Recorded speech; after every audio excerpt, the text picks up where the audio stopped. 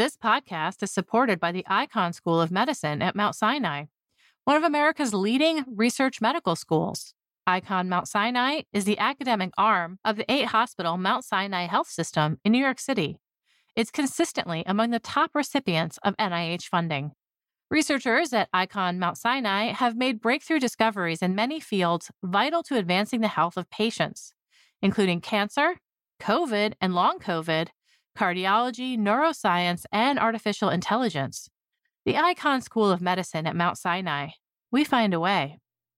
This week's episode is brought to you in part by the Eppendorf and Science Prize for Neurobiology.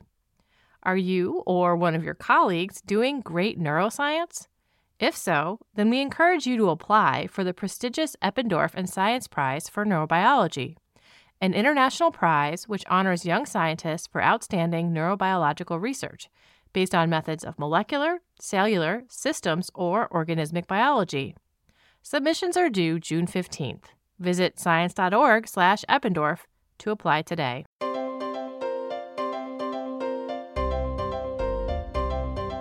This is the Science Podcast for November 26, 2021. I'm Sarah Crespi. Each week we bring you news and research published in Science and the sister journals. Have you noticed anything unusual about the trees lately? Maybe they seem a little extra nutty.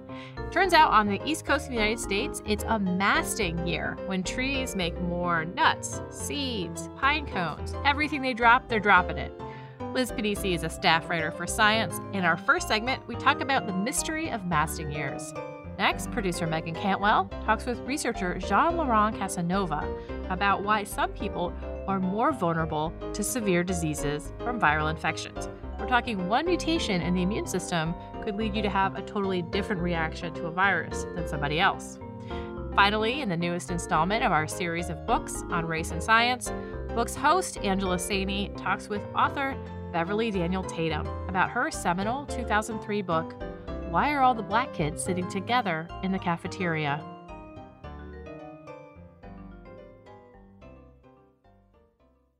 Now we have Liz Panisi. She's a staff writer for Science.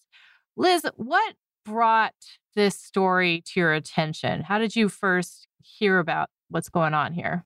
Living on the East Coast, I have been walking on acorns all fall, and they're dropping like crazy on the tops of my cars, on the roofs of my house. And so I had been thinking about them. And then the Physiological Transactions of the Royal Society came out with a special issue on masting. And I thought, okay, this is a sign. I need to do a story. Yeah, I've told a few people that it's a masting year, that means that acorns are overproducing, other trees are making a lot of seeds, and the light goes on and they say, oh, that's why, I'm getting acorns on my roof, or the squirrels are extra busy. And it's really been interesting to kind of see it in action. Right, exactly. We talk about acorns a lot for this year. Are there any other trees that are going a little wild on the East Coast right now? Researchers have documented that spruces and pines and balsam fir are overproducing their cones this year. Okay. So there's a lot of things producing a lot right now. We're going to mostly talk about the East Coast of the U.S. because that's where it's happening right now. But could this happen in other places too? So yes, you can have masting years throughout a continent. This happens in Europe a lot.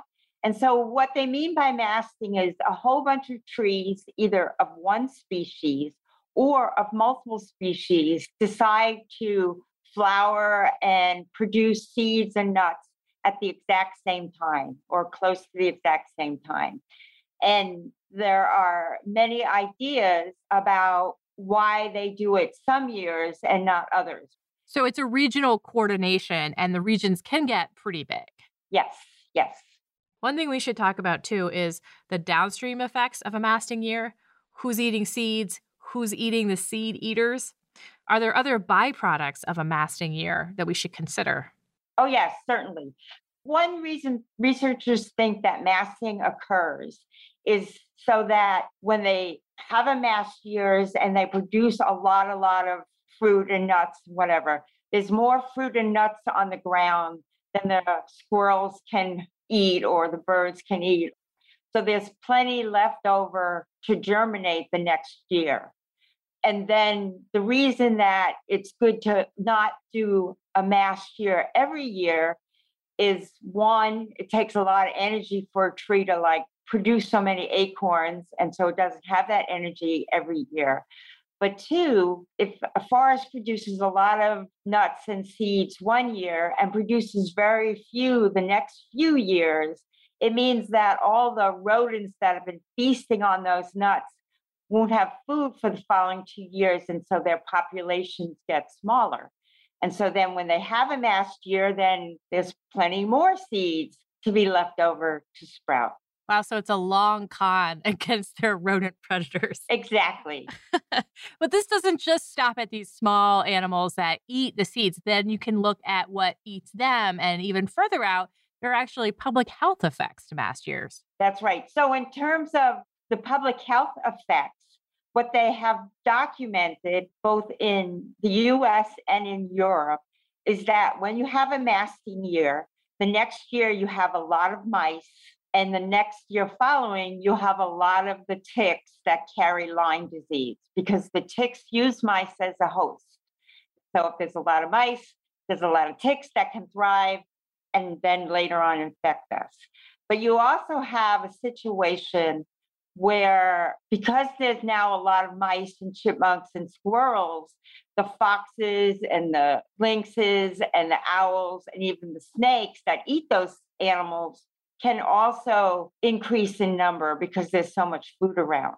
There's a lot of ripple effects. It's not just the trees for 1 year. There's like 2 or 3 or 4 years of consequences on the trees, but also what eats the trees and what eats those things. It's really kind of a massive phenomenon.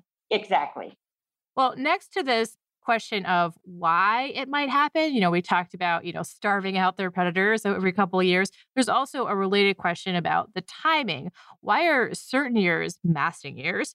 A lot of theories link this to climate.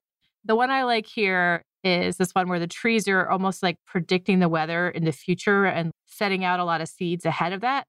How do they know what the weather is or what kind of weather might set up trees for a masting year? So they don't actually know what the weather is, but weather can follow certain patterns. And that's because you have these major climatic events. These are called oscillations. And there's two that are important. One is called the North Atlantic Oscillation, in which the low pressure and high pressure areas at sea level flip-flop between the United States, North America, and Europe. And when they flip-flop, they bring different kinds of weather patterns. And so a weather pattern that might be good for encouraging a lot of seeds, say like a wet, warm winter, also later on creates a situation that would be beneficial for those seeds sprouting. It's not just, lots of nutrients are around today, let's drop seeds. It's in the next season, when the seeds that we're dropping now are going to germinate, the weather is going to be fortuitous. Correct. And what was the other oscillation that you were mentioning? The other one is called the El Nino Southern Oscillation, and that affects basically things that are around the Pacific. So Southeast Asia, the west coast of the United States. And you have interactions between these two oscillations that can create yet a different set of weather patterns. What about fires? That's got mentioned a few times in the story that fire actually might be involved in masting years as well.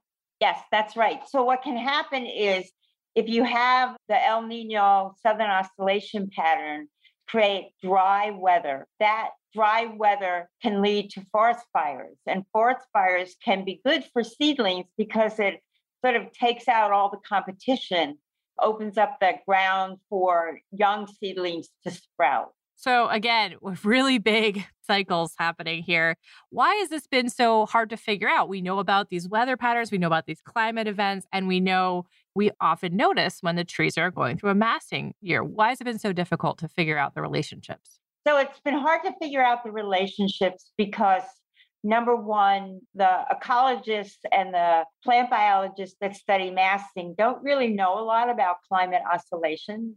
And people who study climate oscillations don't really know much about biology. The second problem is there hasn't been a compilation of data so that you can see, okay, well, we had masking events all over the Western United States in this particular year. So there's no pattern that you can really discern. But that is on the horizon. There is a database that's coming around that's going to help researchers answer some of these questions. Yes, that's right. Researchers in Europe started out by just compiling records of beech and Norway spruce masting events throughout the last 200 years. And once they had all those events mapped out, they could then overlay when the climate oscillations were changing and sort of see a pattern. And now there is an even bigger database that has more records in it from more places, and it includes a lot of species. If these databases can help pick out some of the important correlations for climate, these oscillations, maybe some other factors that people haven't even considered yet, and masting years, what will that mean when we get a better handle on this? Can we predict masting years? What can we learn once that correlation's in place? Once we understand what triggers masting, we can have a better sense of when masting will occur. Once we have that sense, then we can have a better sense of how to prepare for the after effects of masting. Like the bad stuff? Oh, the ticks or, overabundance of stoats? Yeah. So in New Zealand, there's a good example of this where conservationists use temperature differences from one season to the next to predict masting in the southern beach that covers the South Island. When the beach is masked, the number of mice increase and the number of their predator, a stoat, increases as well. But of course, the masting lasts one season and then the mice have nothing to eat, so they decrease in number. And so the stoats then start turning to native birds for food. And conservationists worry about that and need to take action about that. And so if they can predict the masting year, they can then predict when they're going to have to take countermeasures to control the stoat population down the road. What about positive effects of understanding the masting years? Can we take advantage of the fact that we're going to have a bumper crop of acorns in some way? Well, if you're in Europe and you raise your pigs in the old-fashioned way, then what you do is you take advantage of these bumper crops and let your pigs run wild in the forest to fatten up. Liz, were you surprised that this was an unresolved question, that masting was pretty mysterious?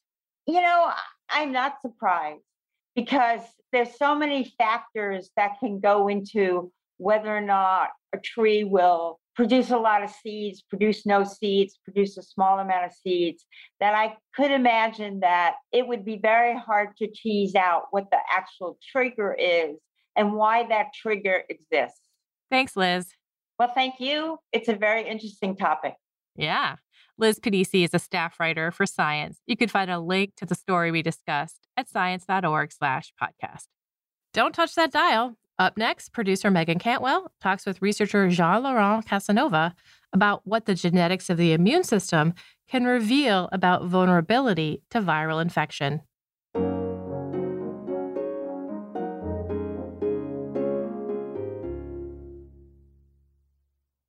There are over a quadrillion viruses that exist, yet only about a dozen can cause severe disease and inflammation in more than 1% of humans. This week in Science, researchers explore the varied roles that inflammation plays in our body, from metabolism all the way to infection. I'm here with Jean-Laurent Casanova to discuss one of these angles, how genetics impact who is more vulnerable to severe disease and inflammation. Thanks so much for joining me. Thank you for inviting me. Of course. It's surprising how often we're infected by viruses and don't even know it. Why is it that some people exhibit symptoms from viral infections while others don't have any? Yes, most viruses are benign in most people, but still a number of viruses are life-threatening in 1 in 10,000, 1 in 100,000 for many, and 10% or more for others. But the question is the same, even though the proportions vary. Why would a virus be life-threatening in a proportion of patients and benign in others? It's what we like to call the infection enigma.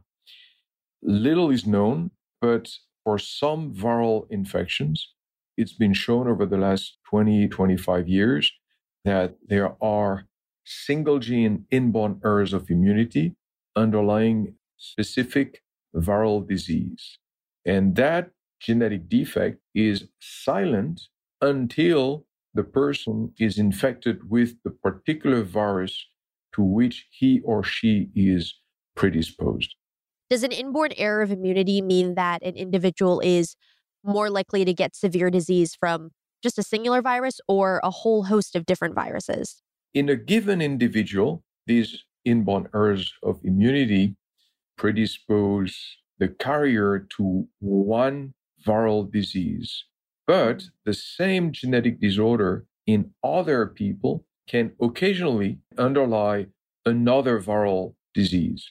When you see inflammation as a side effect to these severe diseases, what does that tip you off about? What does that tell you about what's happening in the body? What inflammation attests is to the fact that the steady state mechanisms of immunity against the invading virus have failed. If this first line of steady state immunity fails, then there's a recruitment of additional leukocytes and their ensuing activation, and that defines inflammation.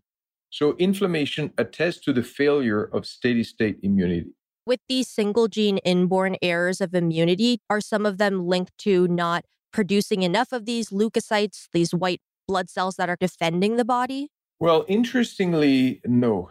The inborn errors of immunity underlying specific viral diseases do not really operate at the level of inflammation. They operate at the level of steady state leukocytic, or more commonly, cell intrinsic immunity to viruses, which is really the very first line of defense. The virus enters the body and penetrates cells that express the ad hoc receptor. And in these cells, the virus replicates.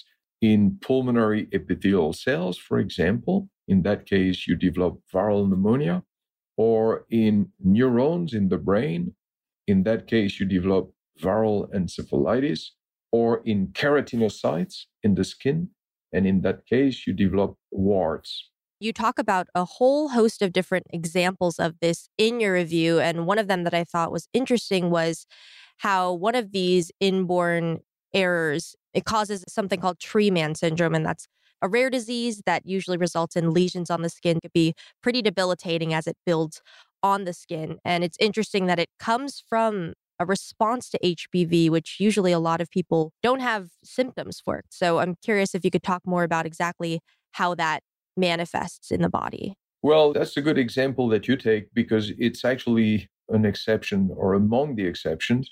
The inborn error of immunity underlying the tree man syndrome does not paradoxically impact keratinocytes, where the papillomaviruses replicate. The genetic defect impacts leukocytes, specifically T cells.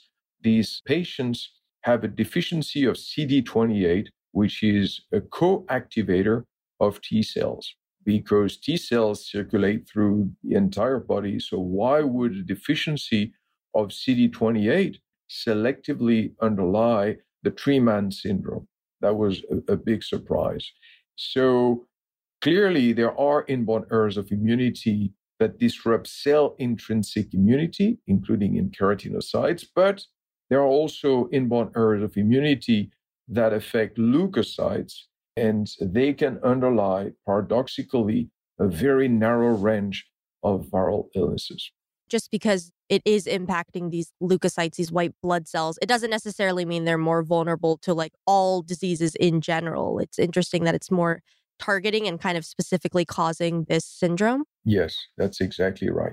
So another example that follows more closely the typical relationship between these genetic mutations and cells is HSV encephalitis.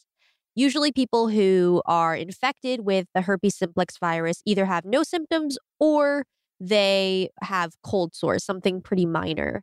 But in some children with HSV, they start to have massive inflammation in the brain. Why is it that this is usually seen in children and not adults? The reason for that is that the primary infection, that is the first time you're infected with this virus, is in childhood. The same applies to papillomaviruses that infect keratinocytes and can cause warts. However, papillomaviruses are slow-growing, slowly replicating viruses when compared with herpes simplex virus. And that accounts for herpes simplex encephalitis being an acute and even hyperacute condition when compared with the tree-man syndrome that we discussed earlier, because warts take much more time to develop and grow. So we've talked about disease that manifests on the skin and in the brain. And the last example in your review is talking about respiratory diseases. And I thought that COVID-19 would be a pretty appropriate one to talk about. What are the genetic reasons that underlie why some people get really severe cases of COVID-19 and others don't? The epidemiologists early on during the pandemic in the spring of 2020 found that the mortality of COVID is strongly influenced by age. The risk of death and by inference, the risk of critical or severe disease doubles every 5 years from childhood onward. So the question that we posed is, what are the molecular and cellular determinants of critical COVID that would be consistent with this age-dependent pattern? The answer is that there are both inborn errors of type 1 interferon immunity underlying critical COVID-19 and autoantibodies that are pre-existing and that neutralize type 1 interferons. How does a deficiency in type 1 interferons or an increase in autoantibodies cause more severe cases of COVID-19? Type 1 interferons form a family of 17 molecules that bind the same receptor. One or another of these 17 interferons are produced by every known discernible cell type in the human body. They're produced upon viral infection, and their job is to stimulate cells nearby. It's a signal that tells cells near an infected cell that a virus has infected a cell. And therefore, the other cells are warned, and they're going to shut down a number of programs to make them, to some extent, resistant to the viruses that may hit them in the waves that follow the first infection of a cell and the replication of the virus, and therefore the spread of new viruses. That's what type 1 interferons do. Some patients have mutations from birth, inborn errors of immunity, that disrupt the production of these type 1 interferons or their activity. And other patients have autoantibodies that bind to these interferons and thereby neutralize their activity. So with these two mechanisms, there's a difference in the prevalence of each depending on age. Is that correct? The inborn errors of immunity are preferentially found in patients younger than 50 or 60 years, whereas the autoantibodies to type 1 interferon are preferentially found in patients older than 50, 60, or 70 years. The distribution of these autoantibodies in the general population in uninfected individuals is relatively stable until age 60, 65, around 0.5%. And then there's a sudden sharp rise in their prevalence, reaching 7% at age 80 years.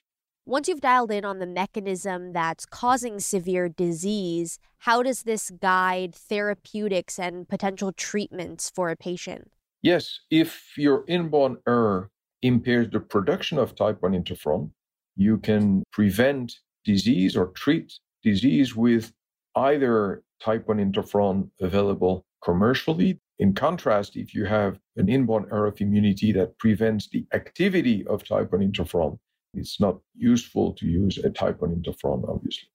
As per the autoantibodies that neutralize interferons, they typically neutralize alpha and omega interferon and only rarely beta interferon, which suggests that beta interferon can be used if given early in the course of disease. In both cases, I think what's really important is A, to vaccinate them, and B, if infected and unvaccinated, or if sick despite vaccination, then they would benefit from monoclonal antibodies neutralizing the virus.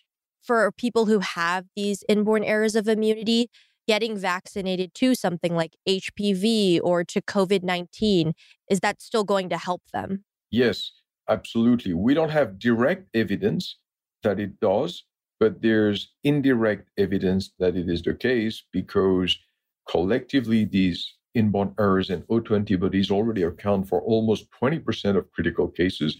And we know epidemiologically that the vaccines, Pfizer vaccine or the Moderna vaccine, that they're efficient at 95%. So by inference, they likely protect at least some patients with autoantibodies or inborn errors. It seems like researchers have uncovered a lot of different inborn errors of immunity tied to severe cases of disease. What is the next step in this field? Are there more to uncover, more viruses to better understand? So my lab will try to stay focused on these three infections we've discussed. We're going to try to identify more genetic lesions and better understand the mechanism of disease at the molecular and cellular level. As per the field, well, my hope, of course, is that other labs, other colleagues worldwide try to better understand the molecular, cellular, and immunological determinants of the great many other viral illnesses that affect human beings. Yeah, I'm looking forward to seeing that research. Thank you so much for taking the time to speak with me.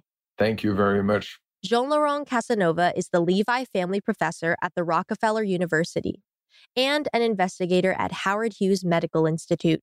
You can find a link to his review at sciencemag.org/podcasts.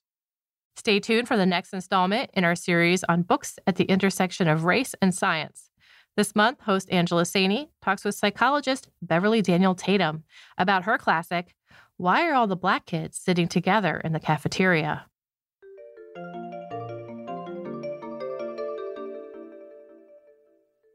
These days, talking about structural and systemic racism, unconscious bias, and the subtle ways in which racism shapes human behavior feels normal. But before this, there was the work of psychologist Beverly Daniel Tatum. I'm Angela Saini, science journalist and host of this series of podcasts looking at books on science and race. We're up to episode 5, and this month I'm honored to be in conversation with someone who helped first bring to light exactly how pervasive and insidious the effects of racism are on everyday lives. Beverly Daniel Tatum's internationally best-selling book, Why Are All the Black Kids Sitting Together in the Cafeteria, was published in 1997 and released in an updated edition in 2017. It set the framework for thinking about race in education. President Emerita of Spelman College, Tatum is an expert on the psychology of racism. At the heart of her work is identity, how we think about ourselves and of others, and how these ideas are formed from a remarkably young age. Beverly, thank you so much for joining me. What brought you to this subject of racism and education? I was born in 1954, which was an important year in race relations in the United States. It was the year of the Brown versus Board of Education school board decision, which basically said legalized school segregation is unconstitutional, illegal. And I often think it significant that I was born that year. But I was born in September. That court decision was in May. I was born in Tallahassee, Florida, at a time when the South was still very much ruled by a system of segregation. Jim Crow segregation, as we called it. My parents were both college educated at Howard University, and my father was a professor at Florida A&M, which is a historically Black institution, teaching art. And he wanted to get his doctorate. He had a bachelor's degree and a master's degree, but wanted a doctorate so he could advance in higher education and would have liked to do that in Florida. It would have been convenient. Certainly, he would have liked to do it at Florida State University, which was located just across town from the school where he was teaching. But unfortunately, even though the Brown versus Board of Education decision had been passed, the state of Florida, like a lot of southern states in the US, did not immediately change their policies or their practices. And he was not able to attend Florida State because at that time it was a whites only institution. What the state of Florida did to accommodate his right to education was to pay his transportation out of the state. So he traveled from Florida to Pennsylvania and earned his doctorate at Penn State University. And I grew up in this small New England town of Bridgewater, Massachusetts, where my dad was teaching at the university. My mother eventually became a school teacher in the town, and we were one of very few Black families living there. At the time that I was growing up, I was often the only Black child in my classroom. And so when I think about why I write about race, I think it has a lot to do with my growing up experience as an observer. Early on in your book, you describe a conversation you had with your son when he was 4. Your son does appear quite regularly in your work. And somebody told him at the age of 4 that he was Black. And he was confused because he looked at his skin and saw that it was brown. And you very beautifully told him that this was, just because we call people Black and white, that very rarely has very much to do with actual skin color, which varies obviously enormously within these categories. And it did make me wonder when I was reading, how hard societies actually have to work to instill notions of social difference based on what can quite often be quite subtle physical differences. That is quite true. And we learn about these differences from a very early age. We notice, for example, that some people are being spoken to differently than other people or treated differently. I mean, whether you see that on television or in the books that you're reading, or who's even included in the books that you're reading. Whose pictures do you see? Whose pictures are left out? And so young children, starting from really toddlerhood, are able to notice and comment on these differences and start to recognize what is sometimes referred to as a racial hierarchy, recognizing that some people are seen as more valuable or more worthy or whose lives matter more than other people. And those assumptions get reinforced in ways that I think would probably horrify many parents if they gave it some thought. But in fact, it's really so much a part of everyday socialization. I sometimes refer to it, as I do in my book, as like smog in the air. You don't see it, you don't think about it necessarily, but every day you're breathing it in. And how hard was it for you to have these conversations with your children? Because I know for me, it's been very, very difficult. How early should parents be starting?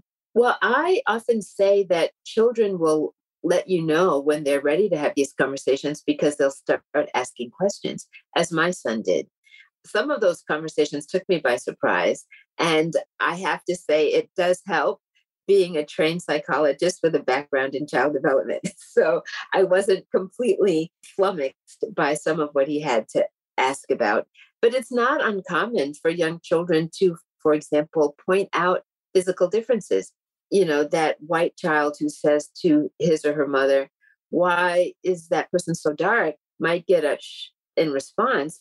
But that teaches this is not something we talk about. This is not something we comment about.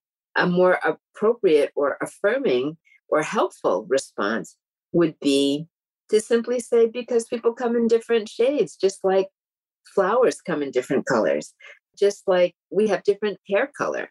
Some people have light hair, some people have dark hair, some people have blue eyes, some people have brown eyes. That's the diversity of the world. And isn't that a wonderful thing? We can certainly get more specific, as I did with my son when someone said to him, "Your skin is brown because you drink chocolate milk." And he came home and asked me if it was true. And I said, "No, that's not true. Your skin is brown because you have something in your skin called melanin. Everybody has some. The more you have, the browner your skin is. It helps protect your skin from the sun. And it happens that at your school, you're the kid with the most, which is why your skin is browner than everybody else's. Everybody has some. It doesn't have anything to do with the milk you're drinking." There are, of course, those social and political implications that come with having a certain color of skin. So how do you broach that with children? as kids are learning these categories, and they do learn them, they're absorbing the information around them. We've been talking about how that information is absorbed, not always in a conscious way, but they're observing that some people live in certain neighborhoods, some people work in certain jobs, certain people speak with certain accents. All of this is part of what they're learning as they are trying to understand the way the world works. And when they start to learn the names of these groups, right? We have given different groups different names. When children start to learn those names, they are also learning the values that are attached. We, as adults, use words like racism, sexism, homophobia, but for a young child, the concept of fair and unfair is often most understandable. Even preschoolers get that some things are not fair. And if you can talk about what's fair and not fair, and what we do when things are unfair to try to correct that, that's a conversation that a preschooler can grasp very easily. One of your observations is that it's around the 6th or 7th grade that children start separating into racial groups in the way that they socialize. And this is presumably where your book title comes from. Why is this? Why does it happen around that age? When we think about racial identity, this is something that develops over time in terms of a child's understanding of what group they belong to, what the meaning of that group membership is, what the social meaning of it is in terms of status or stigma, et cetera. But when we think about why that happens in 6th or 7th grade, we think about that in terms of adolescent development. So it's not just that you are now older, but your brain has changed. As you get older, your brain matures and you're able to grasp more abstract concepts. So the idea of thinking about who am I? Where do I fit in the world? These are adolescent questions. People respond differently to you when you look like a young woman than when you look like a little girl. People respond to you differently when you look like a young man who might be dangerous if you've got stereotypes around criminality as that's associated with darkness, dark skin, than if you are a cute 5-year-old. So the social responses that you're getting from other people are triggering you to think about, what does it mean to be a person who looks like me moving through the world? How do people respond to me? And if I'm thinking about those questions, I'm wondering who else is having this experience? Who else knows what it's like to be followed around in the store by the security guard or being perceived as potentially at risk for success or lack thereof? Who else is being stereotyped in these ways? And it's a natural thing to connect with people who are having a shared experience. I'd like to bring all these learnings into the world of science, because one of the problems in science obviously is a demographic one. Black scientists, we know from studies, are less likely to be hired, funded, retained, or promoted even when they have the same qualifications. Most scientists I meet as a journalist tell me that they're not racist, the problem isn't theirs, that it lies somewhere else. So how can we address this? Racism is not just about individual acts of meanness. If you think of yourself as a good, kind-hearted person, you will, of course, say, I'm not racist. I'm not calling people names. I'm not burning crosses on anybody's lawn. I'm not actively discriminating in ways that are obvious to me and other people. But what we know is that a lot of the bias that gets expressed isn't always conscious. It isn't always part of our conscious awareness, but we see the results of it. Just the fact that it's not conscious doesn't mean it doesn't have an impact. So if I am more comfortable in an interview with someone who shares my background, then I may respond more warmly in that interview. I might ask more friendly questions. I may afterwards rate that person more highly because of the comfort level I have. And if we find routinely that there are people who are being left out, that suggests that there's something wrong with our process, not that there's something wrong with those scientists. And if we understand that there's something perhaps wrong with our process, we can shift our process in ways that reduce the bias in it. For example, we can recruit more aggressively in places where there are likely to be more diverse candidates. I served for many years as the president of Spelman College, which is the leading educator of Black women who go on to earn PhDs in the sciences. If you want to have more Black women in your science graduate programs, you ought to be recruiting at Spelman. One of the most valuable things about your book is that you turn around the lens, and this feels quite normal now in 2021. It was quite radical, I imagine, in 1997, was to turn around the lens onto whiteness, onto those people who don't think about race because they feel they don't need to. So what is it like for people to confront this idea of racial privilege or racial advantage, particularly somewhere like academia, which often considers itself to be meritocratic? Yes, I find that it's very difficult for people who have privilege, to name it or recognize it. And it's understandable in this sense. If you are an able-bodied person walking down the street, you don't notice every curb cut, right? Because you don't need to. If there's a step, you step up. If there's a step, you step down. You're not thinking, gosh, if I was in a wheelchair, how would I navigate this? Because you don't have to. You're not thinking about it. In the same way, people who are white and who receive the benefit of the doubt in a job interview, who receive the common courtesies in a shop from a shopkeeper, who drive home without worrying about being stopped by the police. When they get home at the end of the day, they don't say, gosh, my life was much easier today because of my whiteness. They don't think about that. And yet, if you weren't experiencing those things, if you were stopped by the police and had a navigative interaction because you are a person of color, or if you had to stop at the grocery store and experience some microaggressions in your interaction with the shopkeeper who was not as polite or gracious to you as the person in front of you in the line, if those things had happened to you, you'd come home and you'd be feeling worn out, right? Because of those experiences. The person who wasn't having them isn't thinking about what didn't happen that day. There is a scholar whose work I admire, who wrote a book called White Guys on Campus, which is about young white men at university. He talks to them about privilege. The scholar's name is Nolan Cabrera.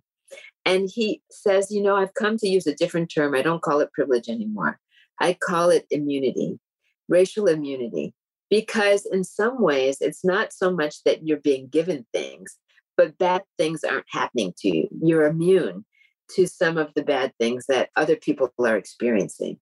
That immunity makes life easier for you. It means you can focus on your studies. It means you can move through the world with lower blood pressure. It means you can have a better day on average. It doesn't mean you're never going to have challenges. And that's when I hear white people pushing back against the idea of privilege. They're often doing so because they say, I struggle.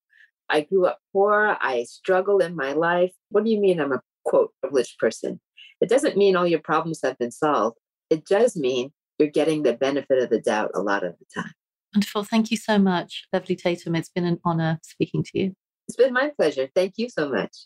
And thank you at home. Next month, we have our 6th and final episode featuring not an academic, but a science fiction writer, Tade Thompson, exploring how we might imagine race in the future.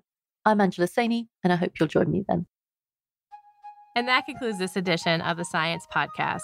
If you have any comments or suggestions, write to us at sciencepodcast@aaas.org. You can listen to the show on the science website at science.org/podcast. You can subscribe there or anywhere you get your podcasts. This show was edited and produced by Sarah Crespi with production help from Podigy, Megan Cantwell, and Joel Goldberg. Transcripts are by Scribby. Jeffrey Cook composed the music. On behalf of Science Magazine and its publisher, AAAS, thanks for joining us.